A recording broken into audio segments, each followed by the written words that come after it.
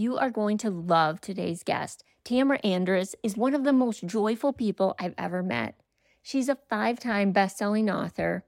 Her Fit and Faith podcast is 0.3% globally. She's a thought leader for spiritual entrepreneurship. She's a speaker, a coach. She hosts events. She's also the president of a nonprofit called Founder Collective. She led the podcast school, which made this podcast Be the Person happen. Without her, I wouldn't have been able to do this. So she's a personal friend, and I love this lady. She loves Jesus, and you're going to see that in today's podcast. She shares so much gold on how to live everyday life.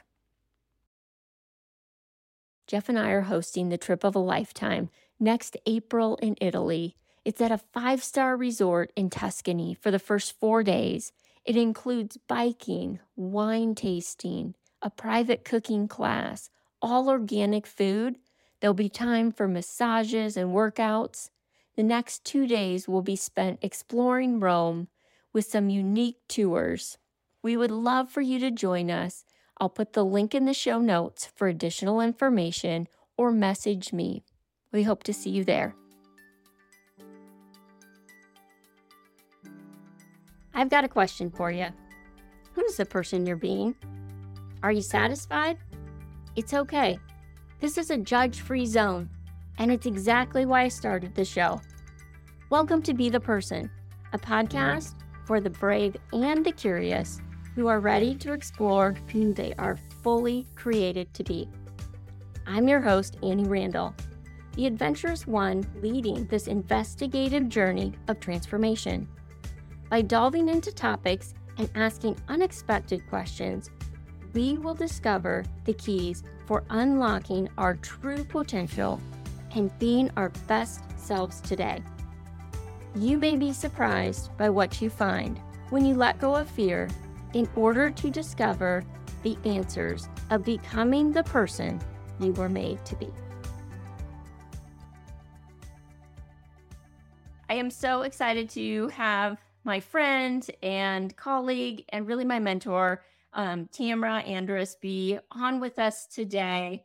Welcome to the Be the Person podcast. Thank you. I'm so excited. It's like surreal that I get to be on the other side of the camera after all the ideation that has gone into it. And so I am excited to serve your community. Absolutely. Well, they're going to get so much value, I know, from hearing from you. And a little backstory. We met about 1.5 years ago, almost 2 years, at Embrace Your Ambition, a conference here in Denver. We were both speakers there. I went the following year, and to be honest, I didn't really want to go. And I went, not that I didn't want to go, but you know when you just feel like you're overwhelmed and have a lot on your plate? 100%. All the time. Yes. The minute I walked in, I was like, oh my gosh, this is exactly where I'm supposed to be. I need to be. The messaging was amazing.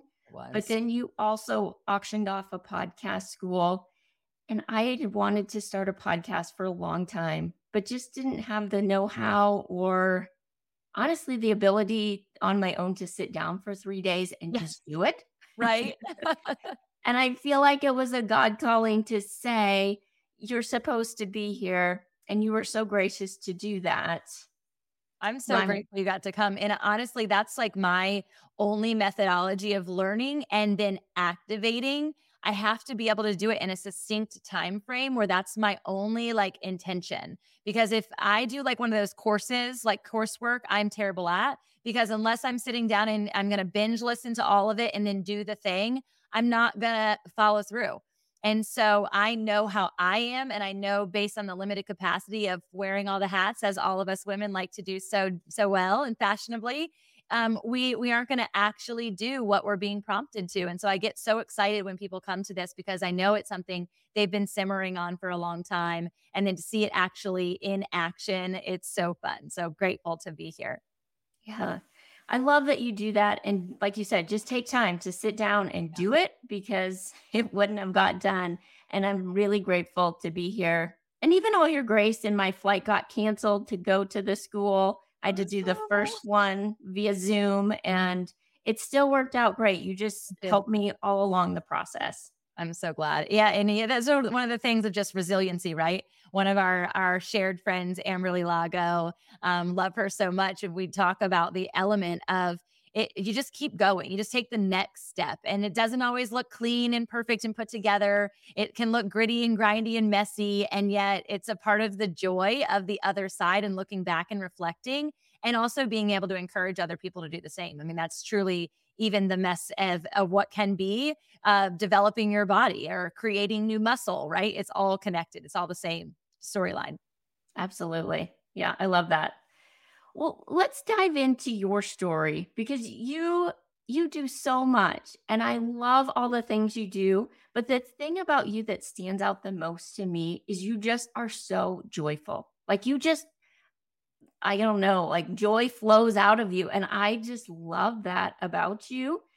But can you take us back because I that's not always been your story and start I guess wherever you want to start Yeah. and tell us how you got to the place you're at. Yeah, I will say that since I was little, there's always those things that people speak over you. Sometimes it's good, sometimes it's negative. So we're not talking to the trauma side here. I've had some of that stuff too, but people always told me that I would light up a room. My mom and dad would tell me, my teachers would tell me, "Oh, she just lights up a room."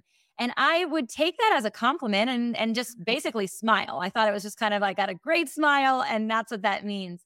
I didn't know anything about energy. I didn't know anything about joy. I just knew that I could walk in a space and I could change the atmosphere. And as I grew and understood a little bit more about some of the scientific elements of that, I also realized what like my spiritual realm and how my spirit, it kind of precedes you into a place. And so I had a lot of heartache, a lot of heartbreak around developing this sense of who I was because I thought the only thing that I was a light. I was this happy person. And so if I walked into a place and I wasn't wearing that mask and it became like the mask, like the Jim Carrey movie where you can't take it off and you don't know what to do, you don't know who that other person is in the shadows. It was an expectation that I fulfilled in all of my relationships. Even as a daughter, I was like a mediator between my parents for a long season of life. I was a middle child, so I was kind of like trying to make this relationship work on this side and trying to make this person happy on this side. And every arena I went into, I was happy. And when I was 29, I had what I call my quarter life crisis or my tombstone moment where happiness had exploded and exploded in the bad way. Basically, I couldn't contain the pressure of just being happy anymore. I had lived that American dream lifestyle, went to college, went to business school, got out, had all these different entrepreneurial endeavors, got married, had two kids almost back to back, and was running two successful businesses, one as an e-commerce and brick and mortar store, and one as a global e-commerce store as a nursing bra, maternity, kind of like fitness sector was where I was kind of housed. And I was not any of the things that I knew that I had prayed for when I was a little girl or that I really wanted to be. I felt out of alignment all the time. I felt unhappy all the time. And being unhappy and having to put on a smile is so difficult. And so in this season, I had to be faced with some real hard conversations on who am I? And it was the first time that I ever did identity work. It was the first time that I ever had mental health counseling or even understood what that was. It was the first time that I couldn't go to the gym because I couldn't look at my body. I had a lot of just image issues. I couldn't look at myself in the mirror for about 30 days. I just felt like a shadow of the person that I had become. And so I am now on the other side of that. And when I finally was able to unlock joy, it was about, I would say, 2-ish years past that point where I had been daily putting in the work in a lot of different ways. And we can talk about that. That I actually realized that, wow, my identity And the reason in which I could light up a room had nothing to do with my smile, because I can light up a room with or without my smile. I can light up my room with that inner peace, with that ability of knowing that I'm here on purpose and that I am excited because I'm going to connect with somebody who's in that room, whether I know it or not. Wow. I think that honestly, we have a similar journey because at 28, I had a very similar experience Oh, wow. of waking up and just not knowing who I was, and continually up until that point putting on different masks to try and please people, Yep. and having to go down that road of counseling and mental health and figuring out who am I created to be and what am I created to do, and that was a long journey for me. Yes. And it still is. That's why my book is called Always Becoming, because I am not anywhere. I'm just not where I was then. And I'm so grateful for that. But there's still more of this becoming journey, and there's still more learning that has to happen. And I think when I embraced that part of our journey, that it's not about the destination, you hear that. So it's about that the process and the developing seasons and the uncovering and the failure that then leads to the new lesson that learns that now you have a learned element on the other side of that. That's the messy middle. And so we're all in this messy middle. And if we can learn to embrace it as fun, as play, like we did when we were little, when we messed up when we were small, it was like no big deal. You just get back on and go to the playground again. You know, just dust off your knees and meet a new friend, and you keep going on the journey. And there's no shame connected to it. But I had so much shame, and that shame led to like body dysmorphia, that led to suicidal ideation, that led to almost losing my marriage and my children. And so that's really when we talk about like being the person. And that's what this podcast is all about. The being is the releasing of the identity that is not you, of the fictitious identity that society has put on you, other people have projected on you, and really standing in the fullness of who you were created to be, quirks and all. Yeah. And do you think that, you talk about it is be the person, and I was trying to be the person that everyone else wanted me to For be. sure. Do you feel like that was the case for For you? sure. Yeah, or even and I say everyone else, like sometimes it was a person, like I could name that person who wanted me to be this particular way.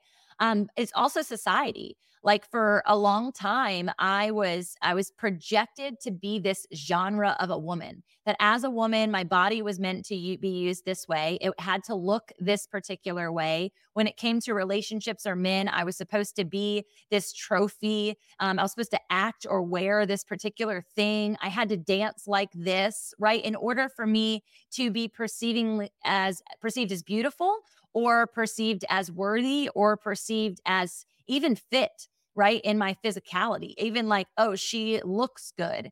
And when I got to this place and I started to doing the heart work versus the exterior work, that inner deep work that people talk about, that is also really messy, and tears are involved, and snot towels are involved. Like literally, I'm not a tissue. I needed towels, y'all. It was not cute. But connected to all of that, I had the revelation of that my identity didn't rest in their expectations, and what was being projected onto me were lies. And so I think a lot of times society has this at large momentum herd mentality towards an idea. And it's actually the people who are willing to be brave enough to stand against that actually hone in on their joy and the truth of their identity. Absolutely. Yes. You mentioned before too shame. Where did that shame come from? Because I think so many people carry that with them and they think they're the only one. Where did I guess it come from? And how did you recognize that? Yeah. So this is really where like the meat and potatoes of my story comes in, because I've realized a couple of things. One, the statistics are actually more true than you know when it comes to sexual abuse, especially for women. And also the connectivity to shame and the way in which we walk shame out with suppression mechanisms that are deemed normal in society. So we'll start at what those suppression mechanisms are, and I'll work my way backwards to what that moment was, because I didn't at 3 years old call it shame. I didn't know what was even happening, right? You don't even know. but I had done so much in the suppression category. If it came to wearing that mask, if it came to eating, if it came to physical exertion and getting my body into a particular physical fitness, it came to the accolades and the achievements. It came to suppression now of shopping, right? Or now it's so deemed normal if you're drinking, because everybody drinks. Everyone goes to 5 o'clock happy hour somewhere. And all of these different titles that we start to blanket on ourselves, it's like we're carrying all these bags and all of these bricks, and we have no idea what we actually look like naked in front of the mirror. And so I got to that place where I was naked in front of the mirror. And I told you all I didn't like what I saw. And a lot of the reasons I didn't like what I saw was connected to shame of actions that I had taken as an adult because of the shame that I had been carrying since I was a child. Now, some suppression, and there's a specific medical term for it, but you've suppressed it so much that you don't remember. Okay, that was what this sexual abuse scenario was for me. I was about 3 sessions in with the counselor that has been actually many years later, was able to remarry my husband and I. I mean, she literally was a godsend on so many levels. I highly recommend you getting someone who has a shared faith value system to you. That's your therapist. So they know medical and they also know your faith journey, because that's really important to our spiritual beings as well as our mental health. So she was about 3 sessions in and she told me that I needed to read this book. And I'm like, I don't know what this even means. It was called No Stones. I can't off the top of my head remember what the subtitle was, but the concept was that I was a sex addict. And I'm like, well, I can count on how many hands, like who I've been with. Like, I'm not addicted to pornography. I don't think that that's accurate. And she's like, okay, well, if you would just read it, I just see some symmetries here. And I just think it'd be a really good time for you to just take some time out and read it. All right. So I start reading this book and I'm in chapter 3 and I fall to the floor in fetal position. And I realize that this woman's life story is mirroring my life story. And we're only 3 chapters in. And I remember just crying out, my husband coming in, and I'm just, again, a snotty mess. I'm so grateful that we're still married. He saw me past the snotty days. There's probably more to come. But I just told him I remembered something that I forgotten and I've never told anyone about it. And I'm going to tell you. And so I ended up sharing with him that I was sexually abused by a child that was much bigger, size of a man. He actually had a mental handicap as well. And so it was in the guise and the space of my mom's daycare at the time. So I was just right outside. And I remember it happened over and over again. And I remember he would shush my mouth. And just the process of that silencing, it happens to us. A lot of women have been silenced from something that's happened to them in their life, or something that they've chose to do as well, because there's definitely actions that I raised my hand to later in life that were elements of suppression from that. And so it's just interesting that shame can start anywhere at any age. And when I understood that undressed moment in the mirror, that this is what I have to face, and I have to get this away from me so that I can find myself beautiful in the way that the Lord sees me and in the way that I want my husband to see me. And it was an undressing season, if you will. And when I finally got to that place of like, wow, like I am beautifully and wonderfully made, this shame no longer controls me. I was able to write my story. And when I finally wrote it all out and put it in a book, now, whenever anything comes up, because there's those triggers that can happen within us to like get us back to a place, I now just get to look at this book and point to it and be like, no, the enemy doesn't have control over my mind or my body or my spirit. The shame sits on that bookshelf. It's actually right behind me if you're watching it. It sits over here. And so it doesn't actually engulf me, and it doesn't distract me, and it doesn't keep me from living out my life or from being beautiful, because I put it in a book and it can stay over there. Yeah. Wow. There is so much to your story, and we see shame carried with us all this time, but to be able to go back and really unpack where it came from. And like you said, we all carry around backpacks that are really heavy until we start letting go of some of those bricks. Yeah. And actually, that particular therapist had me do a training session one time where I had to take a brick and I had to put all of these words on it. And essentially they were the words in which they were identity titles. And we're kind of talking about that now, identity traits or titles or labels that people have given me. And I actually had to pass it back to people and like literally physically give a brick back to people whose bricks I had been carrying and I could no longer carry. And it was such a like divine moment every time it happened, because you realize the shame that that person had, that they had given you their brick in the first place, and that they had in tried seemingly wanted to empower and wanted to look like it was a trust fall to give this shame to you, to give you this problem, to make you carry this weight for them. It seemed noble. It seemed like I was being the good friend and the great listener and the good daughter. And yet it was actually making me drown. And so giving those bricks back was freeing. And it was also some really deep conversations that I cherish to this day. I'm sure that was difficult to hand that brick back, both for you and the person getting the brick. Yep. Yeah, it definitely was. And so whether or not somebody ever actually does that after listening to the show, or it's just a mental process that you go through, I highly, highly recommend it, because the physical element of it was really important for my body. Because I don't think we realize as women, and you know this more than anyone, the amount of what these bags or bricks that we're talking about, it is stress, and what stress does to the body and how we actually respond out of a place of stress. You know, a lot of people will call it tired. A lot of people will call it busy, but it's really just overachieving because they don't want to sit in the shame, or they don't want to sit in the heaviness of those bricks or the stress. It could be in anxiety or depression. It could be in physical, like even cancers, I really believe are stemmed from places of stress in the bags and the bricks that we carry that we were never meant to. I would agree. And I think just releasing some of those back can have such an amazing impact on you, both physically and mentally. Yeah. I think together. You talk a lot about being fit. Your brand is Fit in Faith, and you're super active. You do a spin class podcast, which I'm amazed at how you do each week. But yet, that isn't, when you think of fit, it's not a number on the scale to you. Can you talk a little bit about what does that mean to you? Yeah. And you guys are hearing like bits and pieces of it all come together. But when I got past this season of, oh gosh, it just felt like I had muddy rain boots on every single day. I was just like clunking through.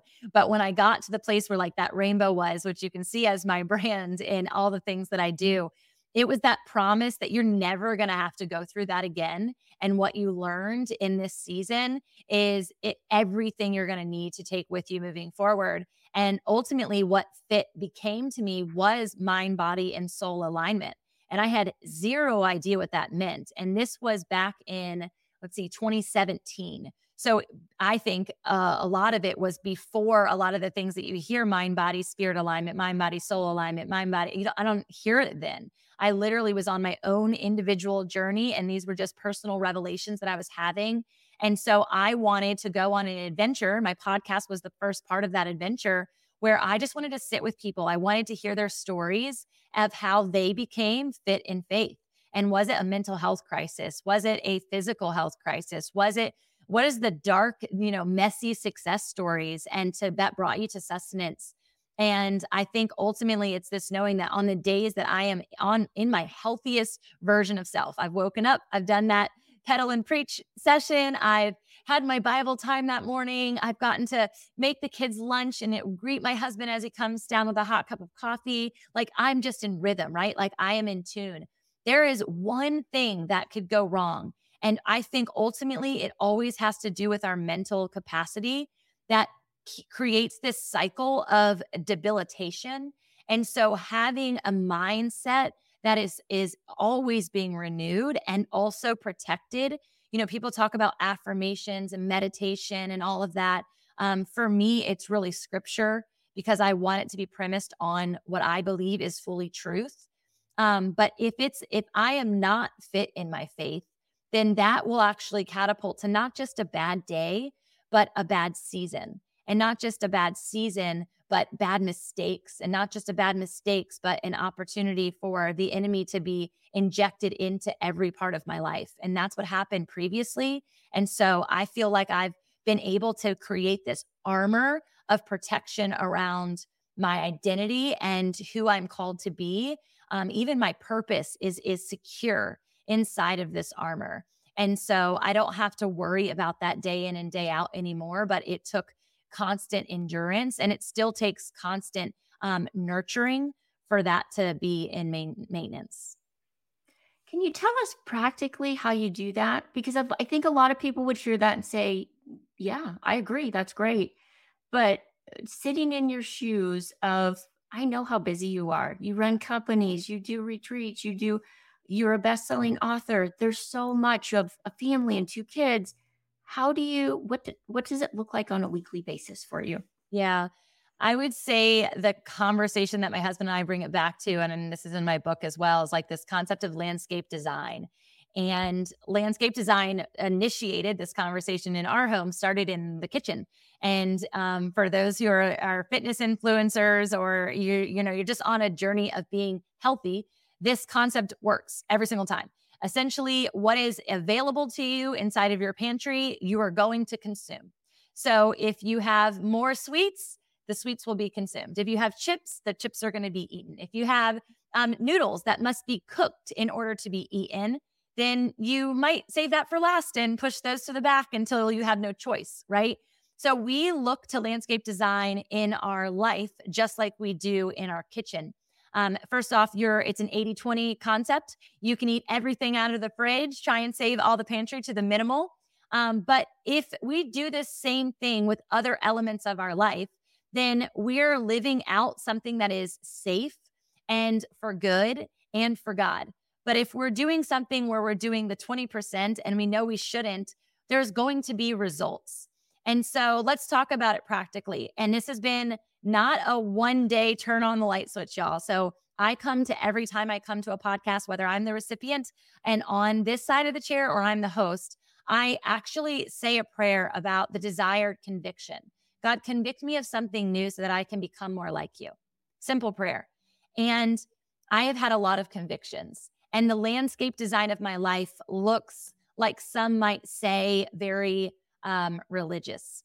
And I'll tell you what some of those things are. I have been sober as a family for the last 4.5 years. So we don't drink. We work out on a consistent basis. And so it's the antithesis of gluttony, and it's also the antithesis of sloth. We move our bodies. We're very conscientious of that. I don't listen to secular music. So here I am thinking about not only my mouth after what I'm consuming, but also my ears. So I listen to Christian music only. And if it's something new and trendy and my kids bring it home from school, we will turn the lyrics into Christian songs so that they can still be alongside the tunes, but in their head, they're reciting things that are real and raw and true, and not something that is blanketing lies over top of them. Other things are like my reading materials. I do have daily scriptures and I'm going through the Bible in a year right now. So if I miss a day, I'm catching up the following day, double time. But I am going to worship, and I'm having that prayer life that is powerful and constant. It's not a time on my schedule. It's living in a posture of prayer every single day. I also believe it's about the people that you're surrounding yourself with. So we know the Jim Rohn quote is, "You're the sum of the 5 people you're with." I think that there should be not only the sum should also represent the fivefold ministry in the church. If you don't know what that is, I'll just go over it briefly, but it's the apostolic anointing, a pastor, intercessor, so somebody who's praying for you. It's not just about you being good at that. It's somebody else taking care of you in that. The evangelist, the one who's always talking and sharing more about the story of the good news, and the teacher. And so do you have those people in your life on a consistent basis so that we can stand in maturity? Because if I'm always becoming, then I'm always growing. But if I am leaning into something culture is doing, or a teacher that hasn't gone somewhere that I know I also want to go, then I'm going to end up taking the wrong steps and being in the wrong place. Thank you. Thank you for sharing those, because sometimes I think we get caught up in, I don't know if theory is the right word, but it sounds good. But then when you think, how do I do it? It Yeah. becomes challenging to think of Yeah. those steps. And I think a lot of times, even as people are like, tell me your morning routine, that literally is my morning routine. I do the same thing pretty much every single morning. And yet at the same time, I am always open to play. And I think we forget as adults, like we take ourselves so seriously. We take our lives and our schedules so seriously. And I think when we get into a mindset and a heart set of like, I just want to play today. I just want to create something new today, that even just this conversation, it's not just a conversation for a podcast check onto the thing. It's like, what can me and Annie create today? What can we do and leave in the earth that feels playful, that feels impactful, that feels like it's worth my time and energy, and that it's going to be worth the time and energy of the listener thereafter? This is where we actually create impact. And if we're doing it outside of play and it's just boring regimen, we'll stop. And so are there days that I'm like, man, I want to have a different regimen? Not really, because there's a play connected to it. There's an excitement. When I sit in that chair, that same chair when I'm home, my kids know, like, it's my Bible chair. It's the only time I sit in the chair. Like, I'm expectant that there's going to be something new. And so I don't go to even my workouts. And if I get into a workout regime that I start getting bored with, you better bet I'm about to shift it, because otherwise I'll get bored and I'll not do the thing. So I think that we're speaking probably to a lot of people who want to be or become something new. And I would say the first place to start and to really receive that spirit of conviction is, what's boring to you right now? What is feeling so mundane? What is feeling like it takes all of your energy? What brick are you carrying day in and day out that you could set down today, and it wouldn't be about what anybody else thinks about it? It would be, what space are you making because you're laying those things down? Wow. I'm listening and I'm thinking of a couple of things. One, a couple of things I need to change, and a couple of things I need to make more playful and fun so that I keep doing them. I love Yeah. those ideas. Yeah. What would one of those things be that you want to play more in? I think just with my kids it can be so serious, especially now they're in high school. I have one that's a senior. It's like, are the college applications done? Is this done? Is that? And there's a lot to do. Yeah. And instead just taking time to be like, how can we enjoy each other? Because we know that time is limited, that, we only have so many more months until it's a new stage of life. Yes, it's so crazy. And I think that goes for any parent at any age, right? Like, I'll be transparent. One of the hardest things that I'm walking through right now is my dad is an alcoholic. He has been for a really long time, since I was about 14. So nearing 23 years.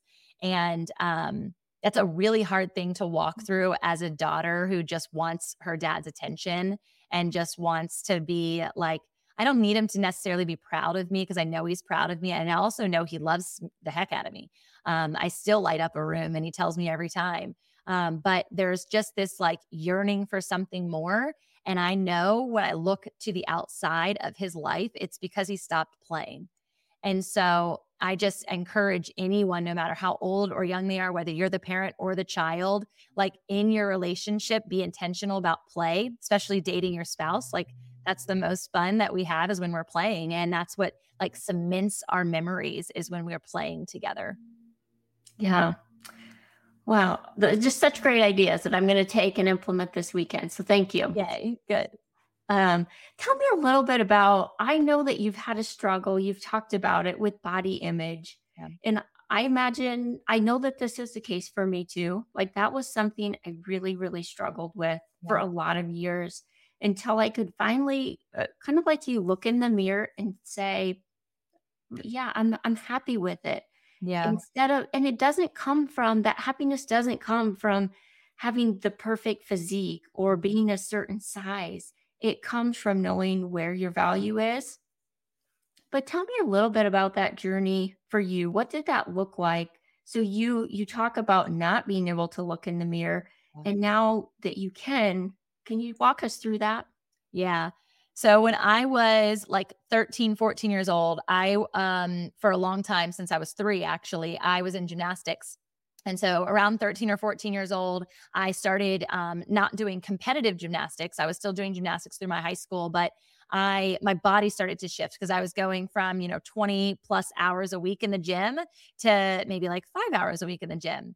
And I remember my sweet Nana, who meant nothing by it, and she didn't necessarily have the figure to even speak into it. But I remember walking in from school and my Nana being there, and she just called out the fact that I was gaining weight. Oh, you're getting a little pudgy. What's going on with your stomach? Now, as a 13 or 14-year-old, like that's the last thing you want to hear. I also had braces at the time. So I was just in that really awkward season of my life. And that really affected me. I really held tight to like, oh my gosh, if my Nana is thinking that, and what are all these people thinking? And remember, for me, it was also like a projection of what are all these guys thinking? And so I really tried to be conscientious of everything that I was eating.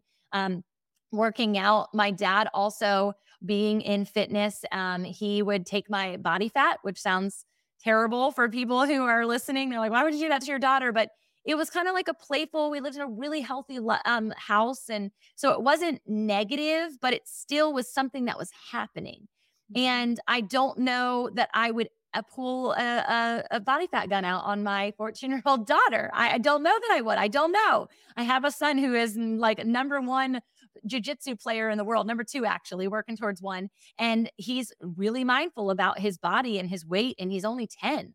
So I don't know. I'm not judging anybody who does that or my parents in that regard, because I'm sure it was something I welcomed. But moving forward into being a woman, and still having this idea of what I was supposed to be and look like, I actually ended up getting a breast augmentation really young. And I remember standing in the mirror at that moment and feeling like everything that I ever thought I wanted, I didn't want anymore. And I was in the healing phase. So for those who have had that happen to them, like it's shocking to your body in a lot of different ways. But as I settled into becoming a woman, especially after having kiddos, I realized that all of the things that I thought were beautiful were lies. And I just had to deconstruct what truth was, deconstruct the lies, and rebuild it with truth. And so being able to birth my children, like that is bananas that we can make babies in our womb, ladies. Like that's crazy. It's a superpower to be able to nurse them. Like that was just absolutely just amazing to me. I will never I still want that. I honestly, whenever I hear babies, I still have to cross my chest because I'm like, oh my gosh, I want to nurse right now. Like I just love what the human body, the woman's body specifically, can do.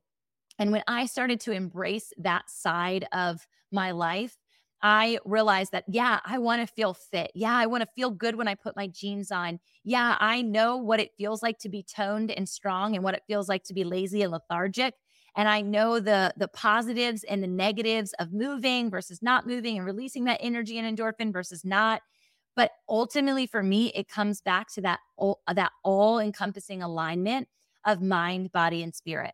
And when I know mentally that I'm doing the thing I'm supposed to do, physically, the results are going to happen. Like I don't even have to question it. It will happen because I know what happens when I put the right food in my body and I fuel it, and what happens when I put the right thoughts into my mind, and what happens when I am intimate with my husband in a way that only he gets to call me beautiful.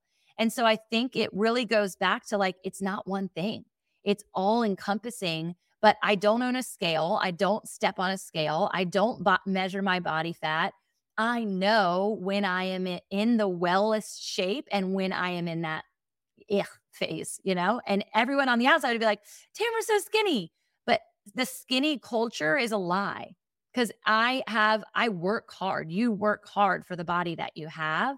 And though I might have a smaller frame and other people might respond differently, nobody is meant to be morbidly obese. It's not God's plan for them. It's truly not. And this can get, friction filled for people who are dealing with diseases connected to that or things that can't keep them in that space. But if you're following the nutritional pattern of 80-20 even, I like to do 90-10 personally, but what you are eating, what's going into your mouth will come out somewhere or it will stay somewhere.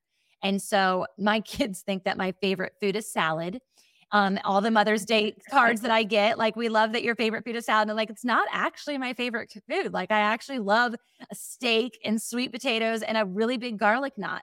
But I eat salad because I know what it's going to produce on the other side. So just like mental health, like I know if the good thoughts go in, good actions come out. So it's really a lot more simple than people make it. But that would be kind of the sum totality, is like focus on the wholeness factor of how you feel rather than focusing on just a physique. Yeah, so true. And I think sometimes that number on the scale can dictate whether we have a good day or a bad day. And I'm with you.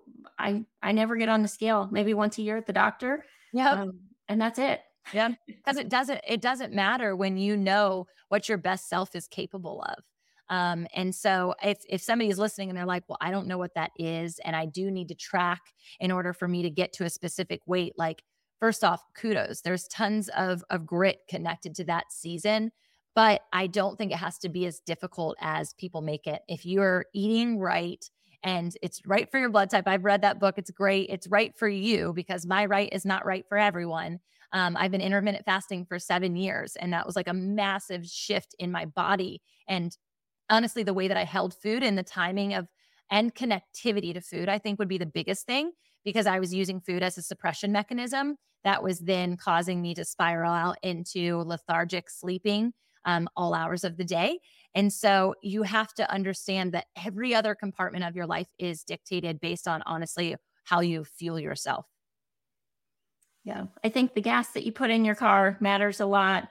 Yeah. And I used to go from a mentality of really restrict and don't eat this and don't eat that. And, in the 90s, when fat grams were terrible, I wouldn't eat one. And now just having the approach of it really be, what can I add so my body runs the best it can? And this has been a big change for me, because I used to, when my kids were little, it was Diet Mountain Dew and chocolate chips for breakfast. So I did not believe that. Yeah, if anyone can make this change, and I love sugar. I really have to eat right to not crave sugar. Yeah. But I think, you know what, if I can do it, anyone can, because I really have worked, and not to take away, that has happened by default, but just to add in, like if I add in fruits and vegetables and things that I know are going to fuel my body right, I don't crave the sugar. I don't crave as much unhealthiness, and it falls away kind of by default. It does. I'll tell you, my my addiction was cereal. And it's funny because it was actually like what I would deem healthy cereal. So I loved Special K. I loved Raisin Bran. I love just Cheerios. And I would put like bananas in them, right? So like, that's healthy. It's like good cholesterol, right? Isn't that what they put over the Cheerio box? Yeah. But I would literally eat cereal like 2 to 3 bowls in the morning. I had convinced myself, especially when I was pregnant, that I had to wake up in the middle of the night to eat cereal because I was starving. I was starving in the middle of the night. And so I would literally, my husband would be like, "Are you okay?" And I would just be eating a bowl of cereal. And I mean, it's mind-boggling that I would do that now. My kids don't have access to cereal, landscape design, because I know the addictiveness of the sugar content connected to that, and the milk and all of the stuff that we just don't think about, because again, society projects breakfast is the healthiest meal of the day. And breakfast is breaking your fast, your natural body's tendency to fast and to fuel. And we're breaking that because the sugar industry wants your money. And so it's just this understanding of all of that shifted my entire energy towards what do I actually need versus what are you saying that you just really want that you think you need. And that goes to every layer too, right? Like we all think we need things, and we've been educated, we've been misinformed, and it's not actually true. Yeah. Well, you were healthier than I was. I had Lucky Charms. Those were I do love a good Lucky Charm. Cereal of choice. Yes, I love cereal. And I was so glad that I haven't had it in years, but I had a girlfriend, I was fasting last week for spiritual reasons, not physical. And a girlfriend sent me a bowl of cereal, and she's like, "Hey, I was just thinking about you." I was like, "Oh my gosh, I'm on day 3 of my fast. That is literally like the arch nemesis of something that I need to see." She's like, "I'm so sorry. I had no idea." And I'm like, "It's fine, but please don't send me food unless you ask me if I'm fasting first." Yes. I actually met a friend recently who fast once a week, one day every week. What is your thought on that? I think it can be good. Yeah. I actually, when we were opening studios, I did that for one of our studios. Yeah. I would fast one day a week. It connected me to prayer because Yeah. it snapped me back into it. Yeah. It really, like you said, it wasn't for health reasons. Right. But I have done, gosh, 24 and 36-hour fast recently because I know there's inflammation in my body. Yeah. So, from a physical standpoint, to get rid of some of that from a past surgery, Yeah. I have used it as a tool. Yeah. Yeah. It's pretty amazing. I did my first 7-day water fast a couple of months ago. And now please don't do this unless you're capable of doing it. This is not an infomercial for 7-day water fast, but it was a spiritual fast and water only. I think I had like throughout the week, 3 tablespoons of honey, probably on certain days where I was really feeling lethargic. And the first 2 days, I still had coffee in the morning, a cup of coffee. But other than that, it was just water. And I remember being like, not paying attention to my body at all. I didn't even look in the mirror that week because I so desperately didn't want anything to be associated to that side of my humanness. I just wanted it to be for my spiritual, emotional, relational well-being, and financial. I was praying and circling around some financial things as well. And I heard nothing from God through that week, just in case you were curious. And when I finished my fast, I had bone broth and soup. And I remember not being satisfied. I was not even hungry. I could have gone many more days. I just was like, well, it's time. And this was my goal. And I'm going to go ahead and have it now. But I remember drinking it and then eating it and being like, oh my gosh, like I don't really even need this.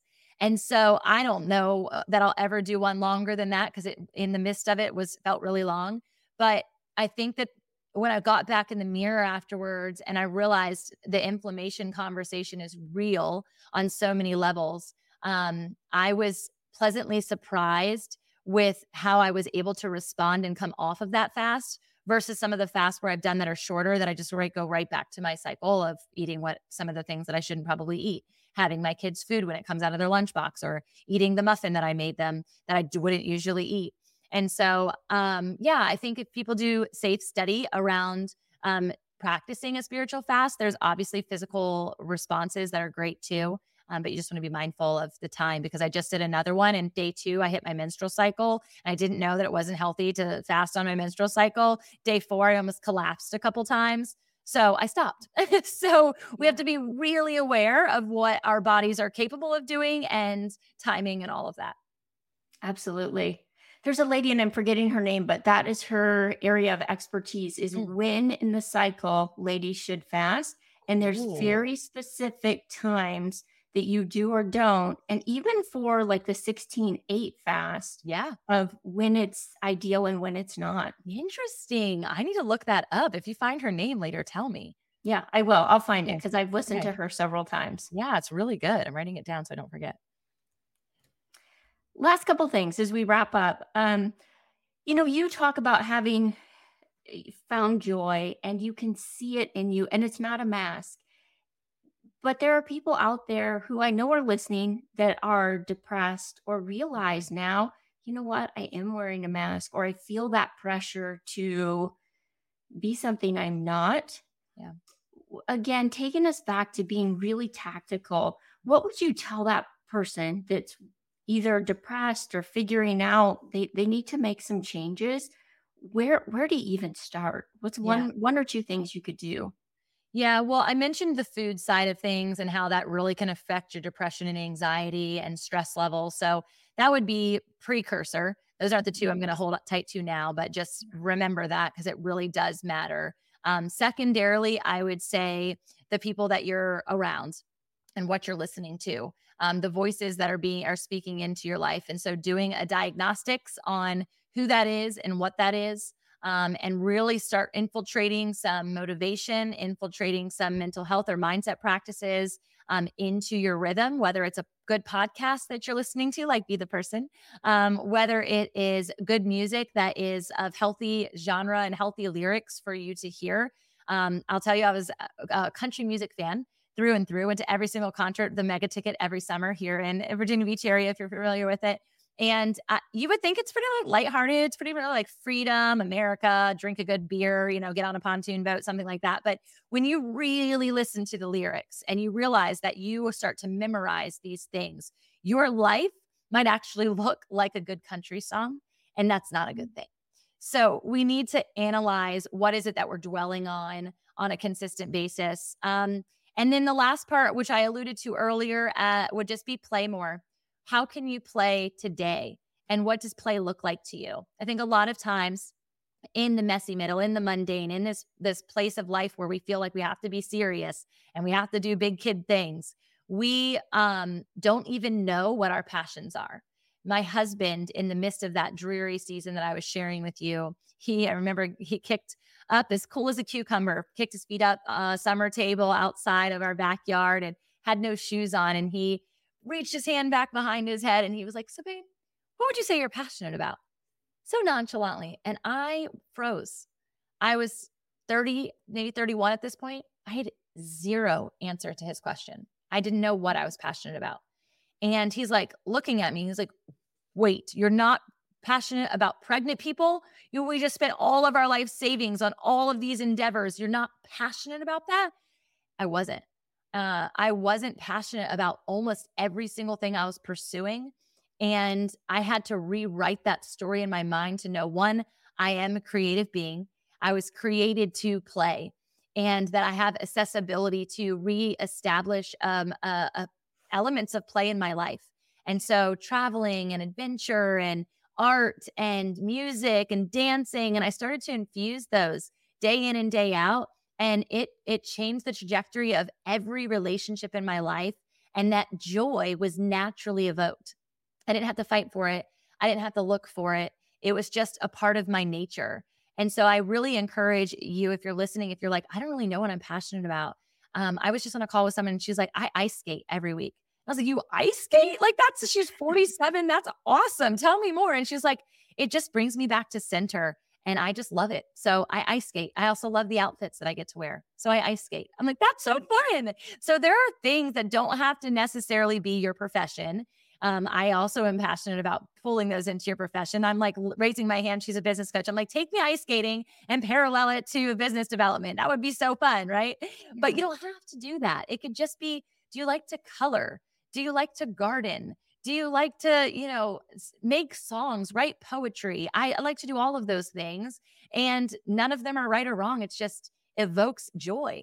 That's what we need to do more of. Because if we're all evoking joy every day, we'd be better neighbors. We'd show up more fully in our professions and our passions. And I think love would then ensue. And that's the answer to a lot of our problems. Yeah. Isn't it crazy that we don't know? That was so me of like, what brings you joy? I don't know. Zero idea. And my kids were toddlers at the time, and I was, releasing all these titles. And so it just felt like I don't even know who I am. I'm just waking up because I have to. And now I wake up every day because I get to. And no one forces me out of bed. I'm up before the sunrise every morning. And I love that. I love that because I know that there's going to be a fun, adventurous day. This has been fun. This has been adventurous. I love talking. So it's awesome. Yeah. Thank you for sharing that. It was a really good practice for me to, probably 15-ish years ago, to bring that adventure back. I had a leader of a class talk about Sabbath, and it was really, you can take Sabbath biblically, or it was really about what brings you joy. Yeah, that's and good. At the time, I just worked all of the time, and it was like, "How y'all take a day off?" I don't get that. And I was cranky when I did, but it has honestly been one of the best practices I've done is I try and do a 24-hour. I'm not legalistic about it. Yeah. There's things that come up, and those are fun too. Yeah. But really, like, how can I center it back every week so I know that I'm doing something that brings me joy, that is fun? That's good. And I think that for the person who might have that perspective of like, I feel awkward, this doesn't feel normal, that wasn't that fun, I don't think I want to keep doing that again, or you feel out of body, I totally get that. I think you're even expressing that a little bit too. When you first start playing, you feel ridiculous. It doesn't feel like it's an intentional time that you could be spending. I'm a serial entrepreneur, y'all. I want to be developing and building and vision casting and stuff all the time, but I can't infuse into those places the same richness that I can unless I've tapped into this other developmental side of myself. And it allows you to be free in thought so that you can come back and be better and more strategic in the other areas of your life. So press on past the awkward and just get to the playfulness. And then you won't care what other people are thinking about you when you're dancing on the beach and worshiping like I do. Yes. Well, speaking of things coming up and things that you've created, you have something big in November. Can you share with us about that? I do. So you might have heard just through the symmetry of this conversation, I love speaking about faith and helping people understand that they can build a lifestyle on a firm foundation, specifically through entrepreneurship. So it's a place for faith-driven leaders to come and build and dream in a collective, safe space. And it's called the Founder Con. So you can go to thefoundercollective.org and check everything out. The Founder Con is its third annual experience, and the longevity of what it's going to become. Not only are we a mobilized church, so every Wednesday we come for a refuel, similar to conversations like this, but everyone gets to share about the things they're walking through as a leader, the things that are causing friction in their faith life or their prayer life, perhaps things that they need help on. And we come together as a cohort, and it's basically a focus group every single week. So you can listen to our podcast if you want. It's called the Founder Collective Podcast. And yeah, it'll be a party. I love play. I love surprises. So when people come to the conference, they don't get to know all of the fun details until it unravels and unfolds. But it allows us to stay grounded in the process. So I would invite anybody who wants to come. You can also come virtually. We have a really special virtual experience this year that we've never had in the past that we're excited about. So you can get those tickets now. I highly recommend it, of course, and appreciate meeting you guys in person. That sounds so amazing. I love that you do that. And again, you've mentioned a few of them, but remind us the best way to connect with you. Yeah, so I hang out most on Instagram. I do have my book, Always Becoming, available right now for pre-order at Barnes & Noble. And would really appreciate you grabbing it there versus other places. It's a publishing world. I have a publishing house, so there's strategy behind everything, right? But yeah, I would say Instagram is where I'm at the most. And then you can tune into my Fit and Faith podcast, which is where I have conversations and amazing people like you on the show to be able to share their stories and to equip the people who are listening into propelling into their greatest version of themselves. Awesome. And I'll make sure I put all of those links in our show notes. For the conference, for you, your book, and where to order. So thank you so much. I so appreciate you taking your time to share with us today. It's been a joy. Thank you so much. Yeah. Thank you all for tuning in to Be the Person podcast. It would mean the world to me if you gave us a 5-star review, and don't forget to hit the follow so you never miss an episode.